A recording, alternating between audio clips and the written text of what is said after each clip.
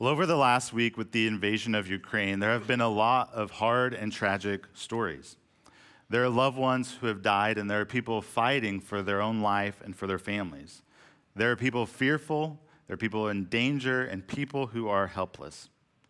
And yet, amid all the tragic stories, there have also been some inspiring stories. One of those stories is about a Pittsburgh man. Alan Sherwood is a businessman in Pittsburgh who is part of Holy Trinity Ukrainian Catholic Church. Long name.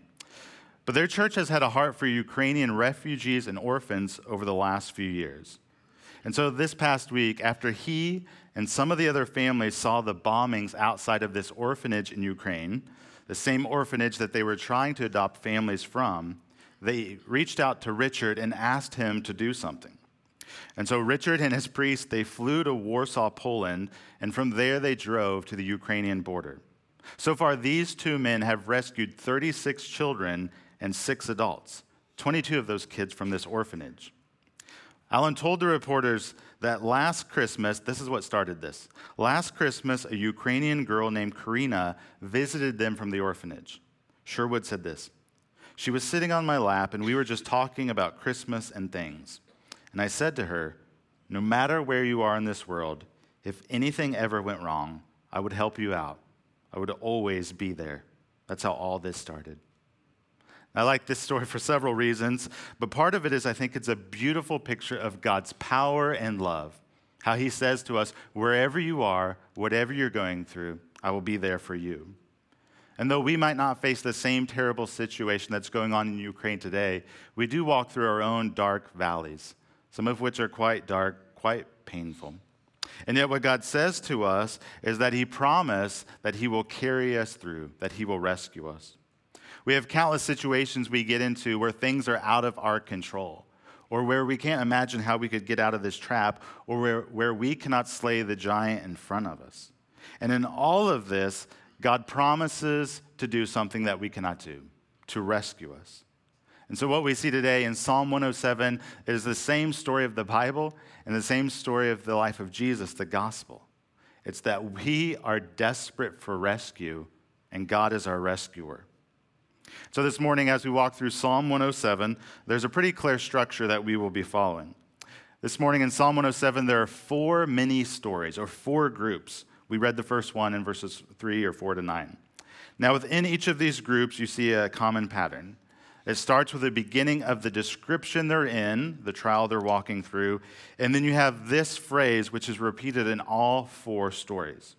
It says, they cried out to the Lord in their trouble, and he delivered them from their distress.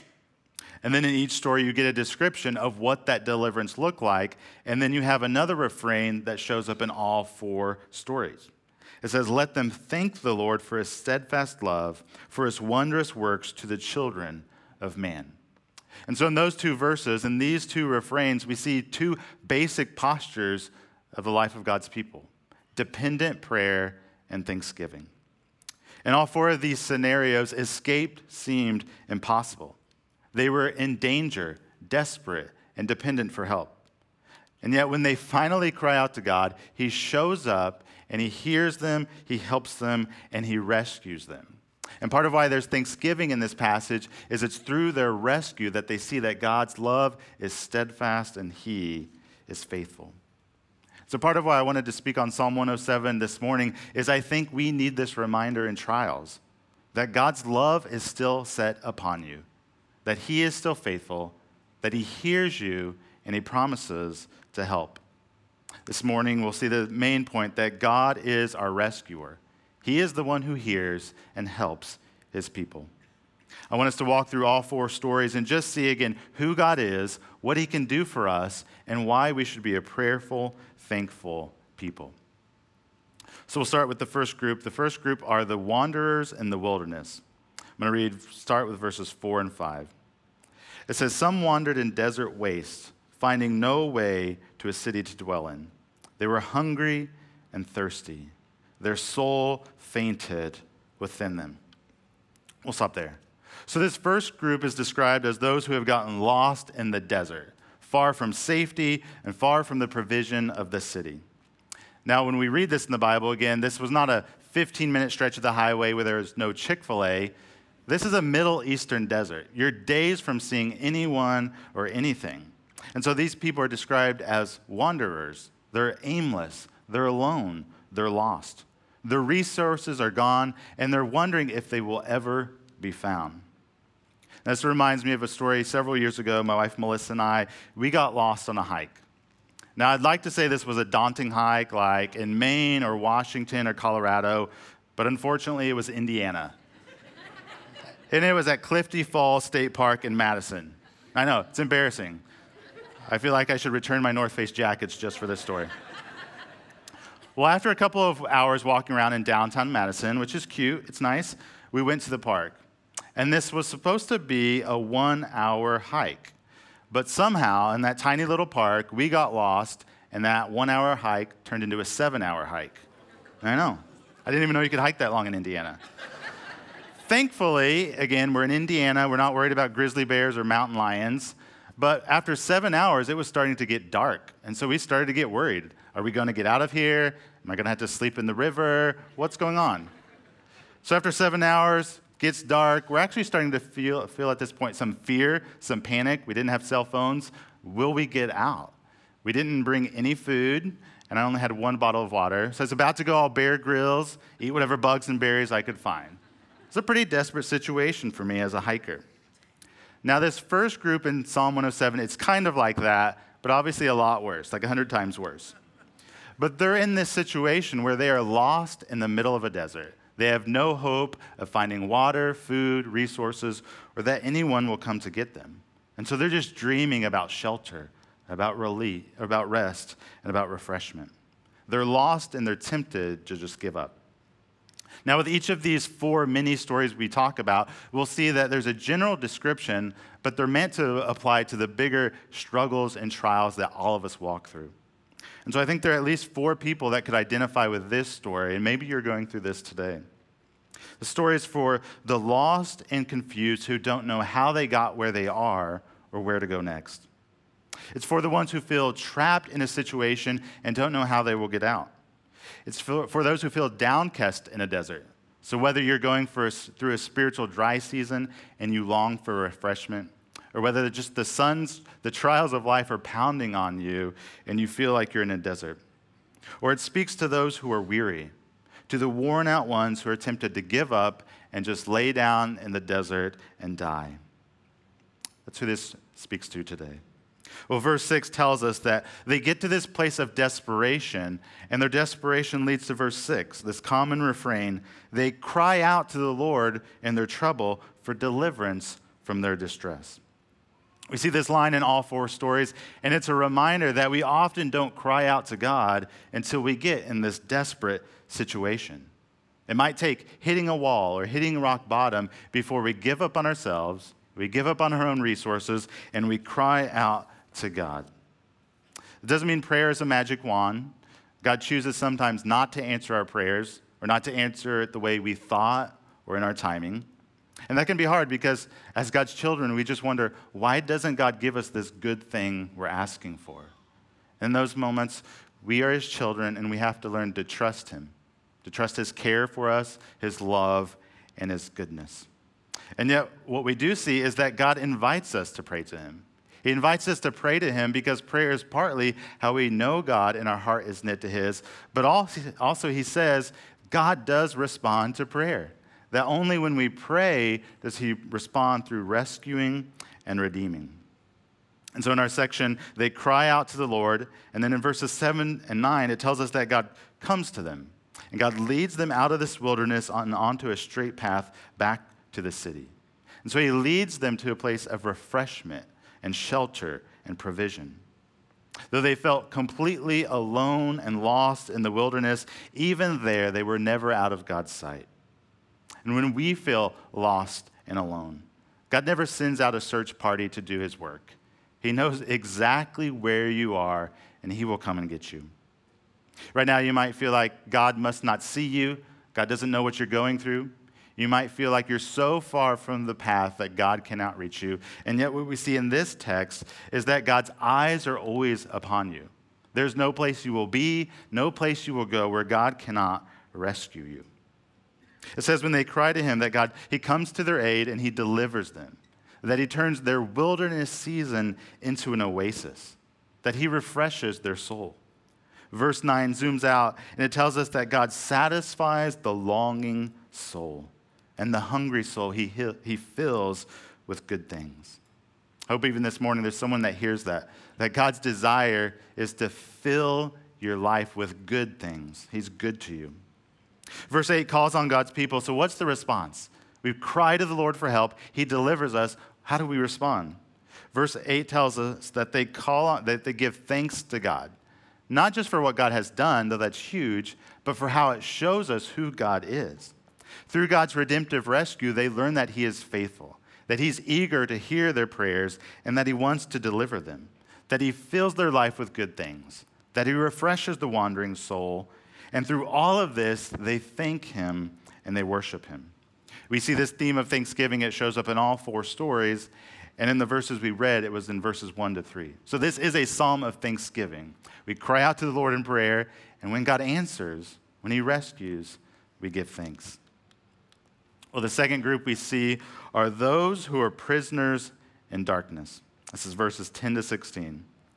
Follow along as I read verses 10 to 12. It says, "Some sat in darkness and in the shadow of death, prisoners in affliction and in irons. For they had rebelled against the words of God and spurned the counsel of the Most High. So he bowed their hearts down with hard labor. They fell down with none to help."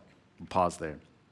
So this next group, we move from those aimless wandering in the wilderness to those who are locked up in a prison. And usually in the Bible, when it talks about imprisonment, it's either this sense of bondage due to sin or prison from despair and in discouragement. And so again, I think this text, this group, speaks to at least four people. This text speaks to those who feel stuck in sin, addiction, or habits that you can't break. It speaks to those who still carry the shackles of shame that you just can't seem to get rid of. Or if you're here and you feel like you're experiencing a dark night of the soul, you struggle to see or to believe that God is good, the story is for you. And it speaks to those losing hope that things will ever change. Part of this imagery of prison is you're stuck there forever, and you ask, will things ever improve? So the text describes their prison cell as a place of darkness, gloom, and sorrow. And while the focus of this specific group in Psalm 107 is their sin that's led to suffering, we can apply this to suffering in general. If you've ever walked through suffering, through trials, you know how fitting that language of imprisonment is. Charles Spurgeon, he often used the language of prison to talk about his own struggle with depression. Charles Spurgeon said this, "The iron bolt mysteriously fastens the door of hope and holds our spirits in gloomy prison." And you can add alongside depression and despair things like anxiety, fear, discouragement, or a sense of failure. We understand that the darkness of guilt can shut out the rays of God's love, or that discouragement in a trial can leave us feeling like we're in a pit and there's no way we can ever climb out of it. Or it can feel like a sin pattern is just so deeply engraved into our heart that we can never get free. We long for freedom, but we know we cannot secure it on our own. And it's this desperation, again, that leads the people to cry out to God for help and for rescue and for deliverance. And again, what we see is that God is good, that he hears their cries and he comes to them and he rescues them. Well, as a kid in the 90s, this is what I think of when I read this passage. As a kid in the 90s, I remember watching wrestling when Hulk Hogan was a big deal. Oh yeah, there he is, there's the man. Now, his patented move, if you don't know, was he would often rip his shirt from top to bottom. I don't know what's appropriate to show, so I just got this image. It's clean cut. But what he did when he would rip his shirt, he would show his strength and his power. And then all of his fans, like me, the Hulkamaniacs, would think, man, that guy is awesome. He's so strong. I was a kid sitting in my house. I would try to do it the same with my shirts and realize they don't rip the same way, and I'm no Hulk. But part of what I remember with Hulk Hogan, and I know now it's probably staged, but what would happen is there would be these, there'd be this wrestling match in the ring. Not him, but maybe a friend or a foe he doesn't like. This match is going on, his friend's getting beat up, and then what happens is Hulk Hogan, he comes running out of the back, usually music turns down, he runs out of the back, he jumps into the ring, he comes to his friend's aid, or he knocks down his foe, he does a body slam or his leg drop, those were his two things, and then he stands over them in victory. And when I read Psalm 107, I get a similar picture of how God comes to our rescue. Not this picture, but a picture of how God acts on our behalf and strengths. When I think about life, I think often it feels like we're in a ring. It feels like we're just getting pummeled. It feels like life has us on the mat and we're about to hear the 3 count in the pin. And yet, what we see God does here in Psalm 107, and what you know to be true in your life, is that in that moment, when you're about to get the 3 count, that's when God comes running in from the back. He jumps into the ring. He defeats your opponent, and he shows his power when he flexes his muscles. Listen to verses 14 and 16, how they talk about this deliverance of God. It says, he brought them out of darkness and the shadow of death. He burst their bonds apart. For he shatters the doors of bronze, and he cuts into the bars of iron. And so it's telling you, he doesn't just unlock the prison doors, he actually kicks them down and shatters them. He doesn't just remove our chains, but he snaps them in two. It's giving us a picture of God's full power and deliverance. He not only frees us from these things, but he removes them so they can't be used against us again. Now, if you've ever suffered under that thick fog of whether it's despair or guilt for your sin, then you love this God who comes to your rescue and sets you free. It's those who know this kind of grace that are the most thankful. My favorite hymn, And Can It Be, has these famous lines.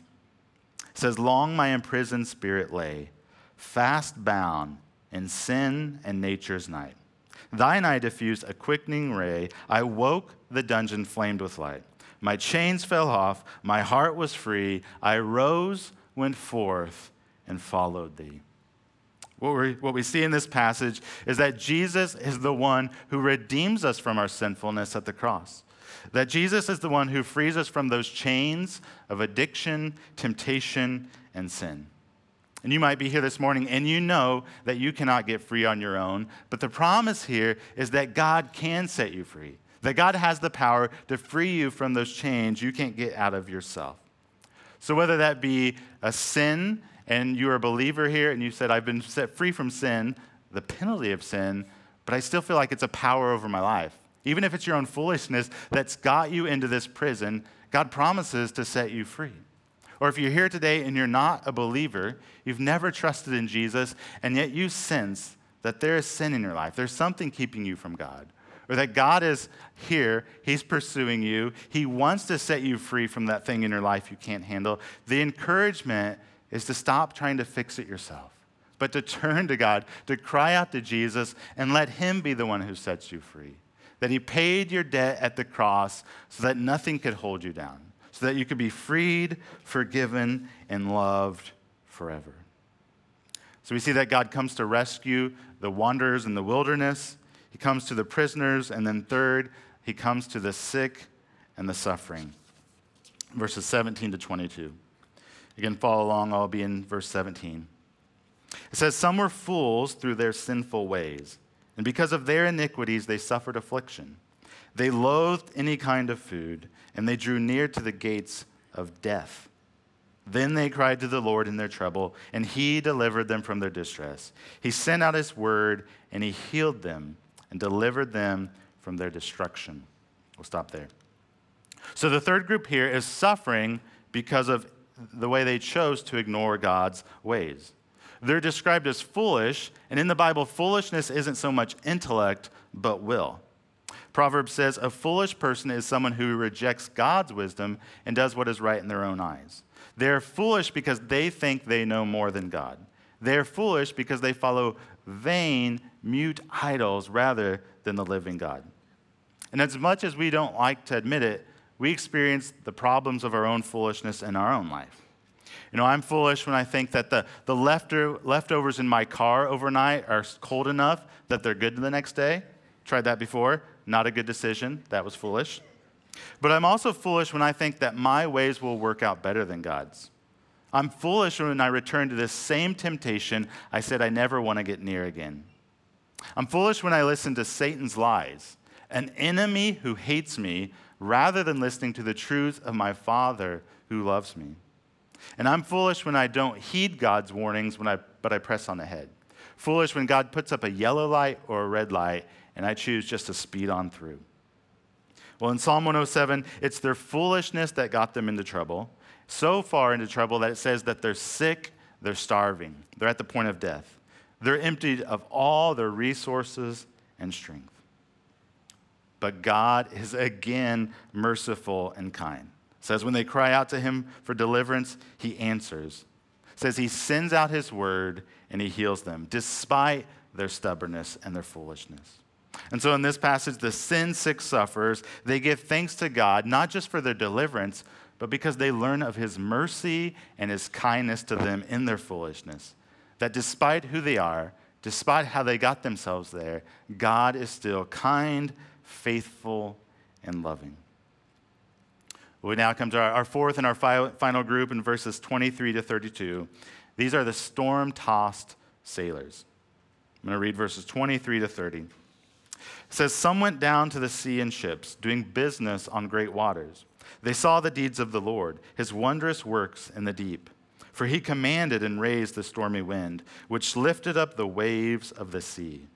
They mounted up to heaven. They went down to the depths. Their courage melted away in their evil plight. They reeled and staggered like drunken men and were at their wits' end. Then they cried to the Lord in their trouble, and he delivered them from their distress. He made the storm be still, and the waves of the sea were hushed. Then they were glad that the waters were quiet, and he brought them to their desired haven." So in our final group, we have these storm-tossed sailors. They were overwhelmed by the winds, the rain, and the waves. If you've ever watched any of the shows like Deadliest Catch or Perfect Storm, you probably have a picture of what's going on here. They're described as people staggering on a boat like drunken men, just looking for something to grab to find stability. We get this picture that despite all their skills and their experiences, it amounts to nothing because they're like a toy boat bobbing up and down in the water. Now, I know this image, it might seem foreign to us because as Midwesterners, we mainly are on calm lakes or the occasional dolphin cruise. So what I think helps me to think about this is a plane ride. Now, if you've ever been on a turbulent plane ride, you know that experience, maybe, where you've gone through a storm. And as you go through the storm, you feel the plane drop and drop again. Now, in your mind, you start to think, okay, I realize what's going on. I'm in a tiny little plane in the midst of this lightning storm, and you start to feel scared and worried about what's going on. If you're like me, what I do is I clench the chair, I just hold on, hoping we make it. Maybe you start singing Jesus, Take the Wheel in your head, and you hope it applies to flights. It does. But whatever it is, you're scared and you start wondering, are we going to make it? You panic, you're fearful, your courage goes away. Now, once you finally land, you do a few skids, but you're safe on the ground and you relax. You're calm. You made it safely. Well, that's a picture of what's going on with this group, but they're tossed in a storm, their lives are threatened, and they're fearful. We might again pause to ask, well, who can see themselves in this story? Where does this situation apply? Think of at least three groups. First, anyone who feels small, who realizes how weak, helpless, and wounded we are. Second, anyone who feels like the waves of life have left you weary, like you have been left worried, doubting, or on the brink of giving up. Or anyone who feels like they've been beaten up, battered, and bruised by the storms of life. And while there is no promise that all storms in life will stop, or that they'll stop when we want them to, in this case, God does deliver them. In verse 25, it says that the God who stirs up the storm then stills it in verse 29. He quiets the weather, but he also quiets their hearts. He brings them safely to their destination in verse 30. So again, what they experience is not just rescue and deliverance, but they get this firsthand knowledge that God is sovereign over the weather and their circumstances, that God has good purposes for them, that he is committed to carry them through whatever they're facing, and he will bring them safely to shore. Go back to Spurgeon. He said this, "God can in an instant change the condition of a man's mind. so that it shall seem an absolute miracle to him that he has passed so suddenly from hurricane to calm. Oh, that the Lord would thus work in the listener, in your heart today. Should his heart be storm-beaten with outward troubles or inward fears, Lord, say the word and peace will come at once. We know this, but rescue in the moment, it always feels far off. If you're in a storm, it feels like you're caught in that storm and you don't see help coming at all. And yet we see is that in an instant, or with just a word, God can stop it, still it, and rescue you. So Psalm 107, it's given us this clear picture of God's unstoppable might, but also his unwavering mercy toward his people. God doesn't just give a little bit of first aid. He doesn't just point you in the right direction. He doesn't just give you a boost so that you can save yourself. God is the rescuer. God is the redeemer in this picture. He comes to us because we can't make our way to him. God comes to free us. He doesn't come to deliver us, though, until we stop trying to fix it, climb our way out, or find a solution on our own. It's when we see how desperate we are, we cry to the Lord, and that's when he comes to rescue us. And he does it because of his grace and his goodness. So as we close, I want to share 3 applications. There are a lot of ways you could apply this text, but I just want to point out 3 things. Should be easy to remember. God rescues us, God loves us, and God hears us. The first is that God rescues us. Now, in the 4 groups of sinners and sufferers that we looked at, the New Testament shows us how what we long and need is in Jesus. So I like how Psalm 107 actually points us to Jesus as our rescuer, redeemer, and restorer. That each of those 4 stories and the scenarios they talked about, we actually see images of Christ in the New Testament, while how he provides the provision and the answer. Think about these 4 scenarios, and again, think about how you might be walking through this and how Jesus is the ultimate answer. For the first story, we have the wanderers wasting away in the wilderness. And in the New Testament, in the Gospels, we see that Jesus is the good shepherd, that Jesus guides us to safety, shelter, and refreshment. We see that Jesus is the bread of life and the living water, and that he satisfies our thirsty soul. We see that Jesus is the way, that he's the one who ends our exile, he brings us through the wilderness, and he will bring us to rest and refreshment, to home. For the second group, those imprisoned, we're told that Jesus is the light who shines in the darkness, bringing hope to the hopeless. That Jesus is the Redeemer who can alone deliver us from our bondage. That Jesus died on the cross to save us from our sin, to pay the debt we could never pay, so that we could be forgiven, saved, and set free. Jesus is also the warrior.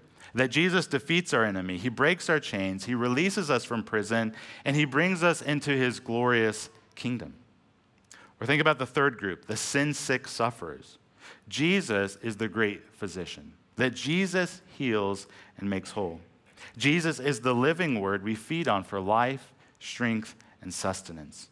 And Jesus is the resurrection, that he brings life out of death. He causes dry bones to live again. And there's no part of your life that he can't resurrect, restore, or heal.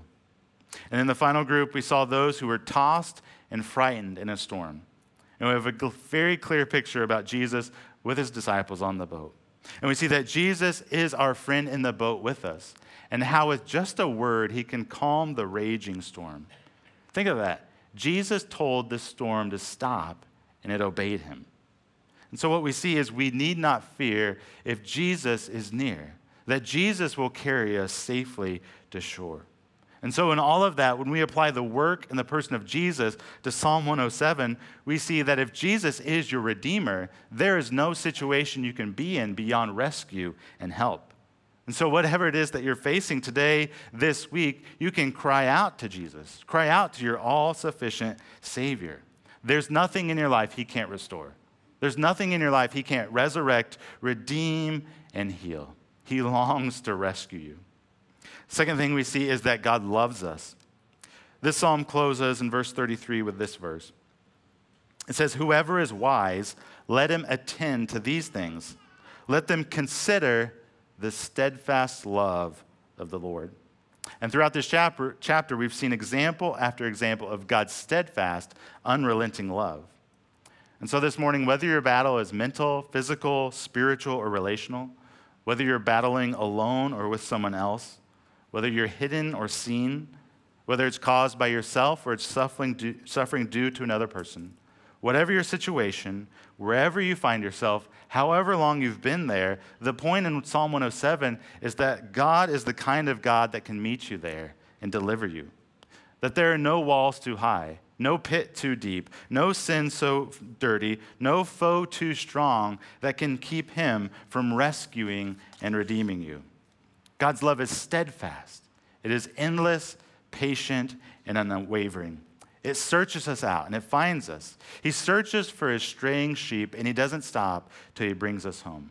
That's God's steadfast, enduring love on display in Psalm 107. And so the encouragement this morning is to see that love, to believe in that love, and then to run to and rest in that love. Because when we see God's love, when we know it, when we believe it, that will encourage you to trust him and to turn to him. You won't cry out to God if you don't believe he cares about you and he doesn't love you. So be convinced and see God's goodness and his love that is set upon you. And the last thing we see is that God hears us. I want to remind us one of the main things we've seen throughout this psalm, it's this encouragement toward desperate prayers. All 4 stories have this same verse. It says, "Then they cried to the Lord in their trouble, and he delivered them from their distress." God often lets us wander into the wilderness so that there we cry out to him and see that it is God who has rescued us. Part of what we see in this text is what we know to be true in our own life.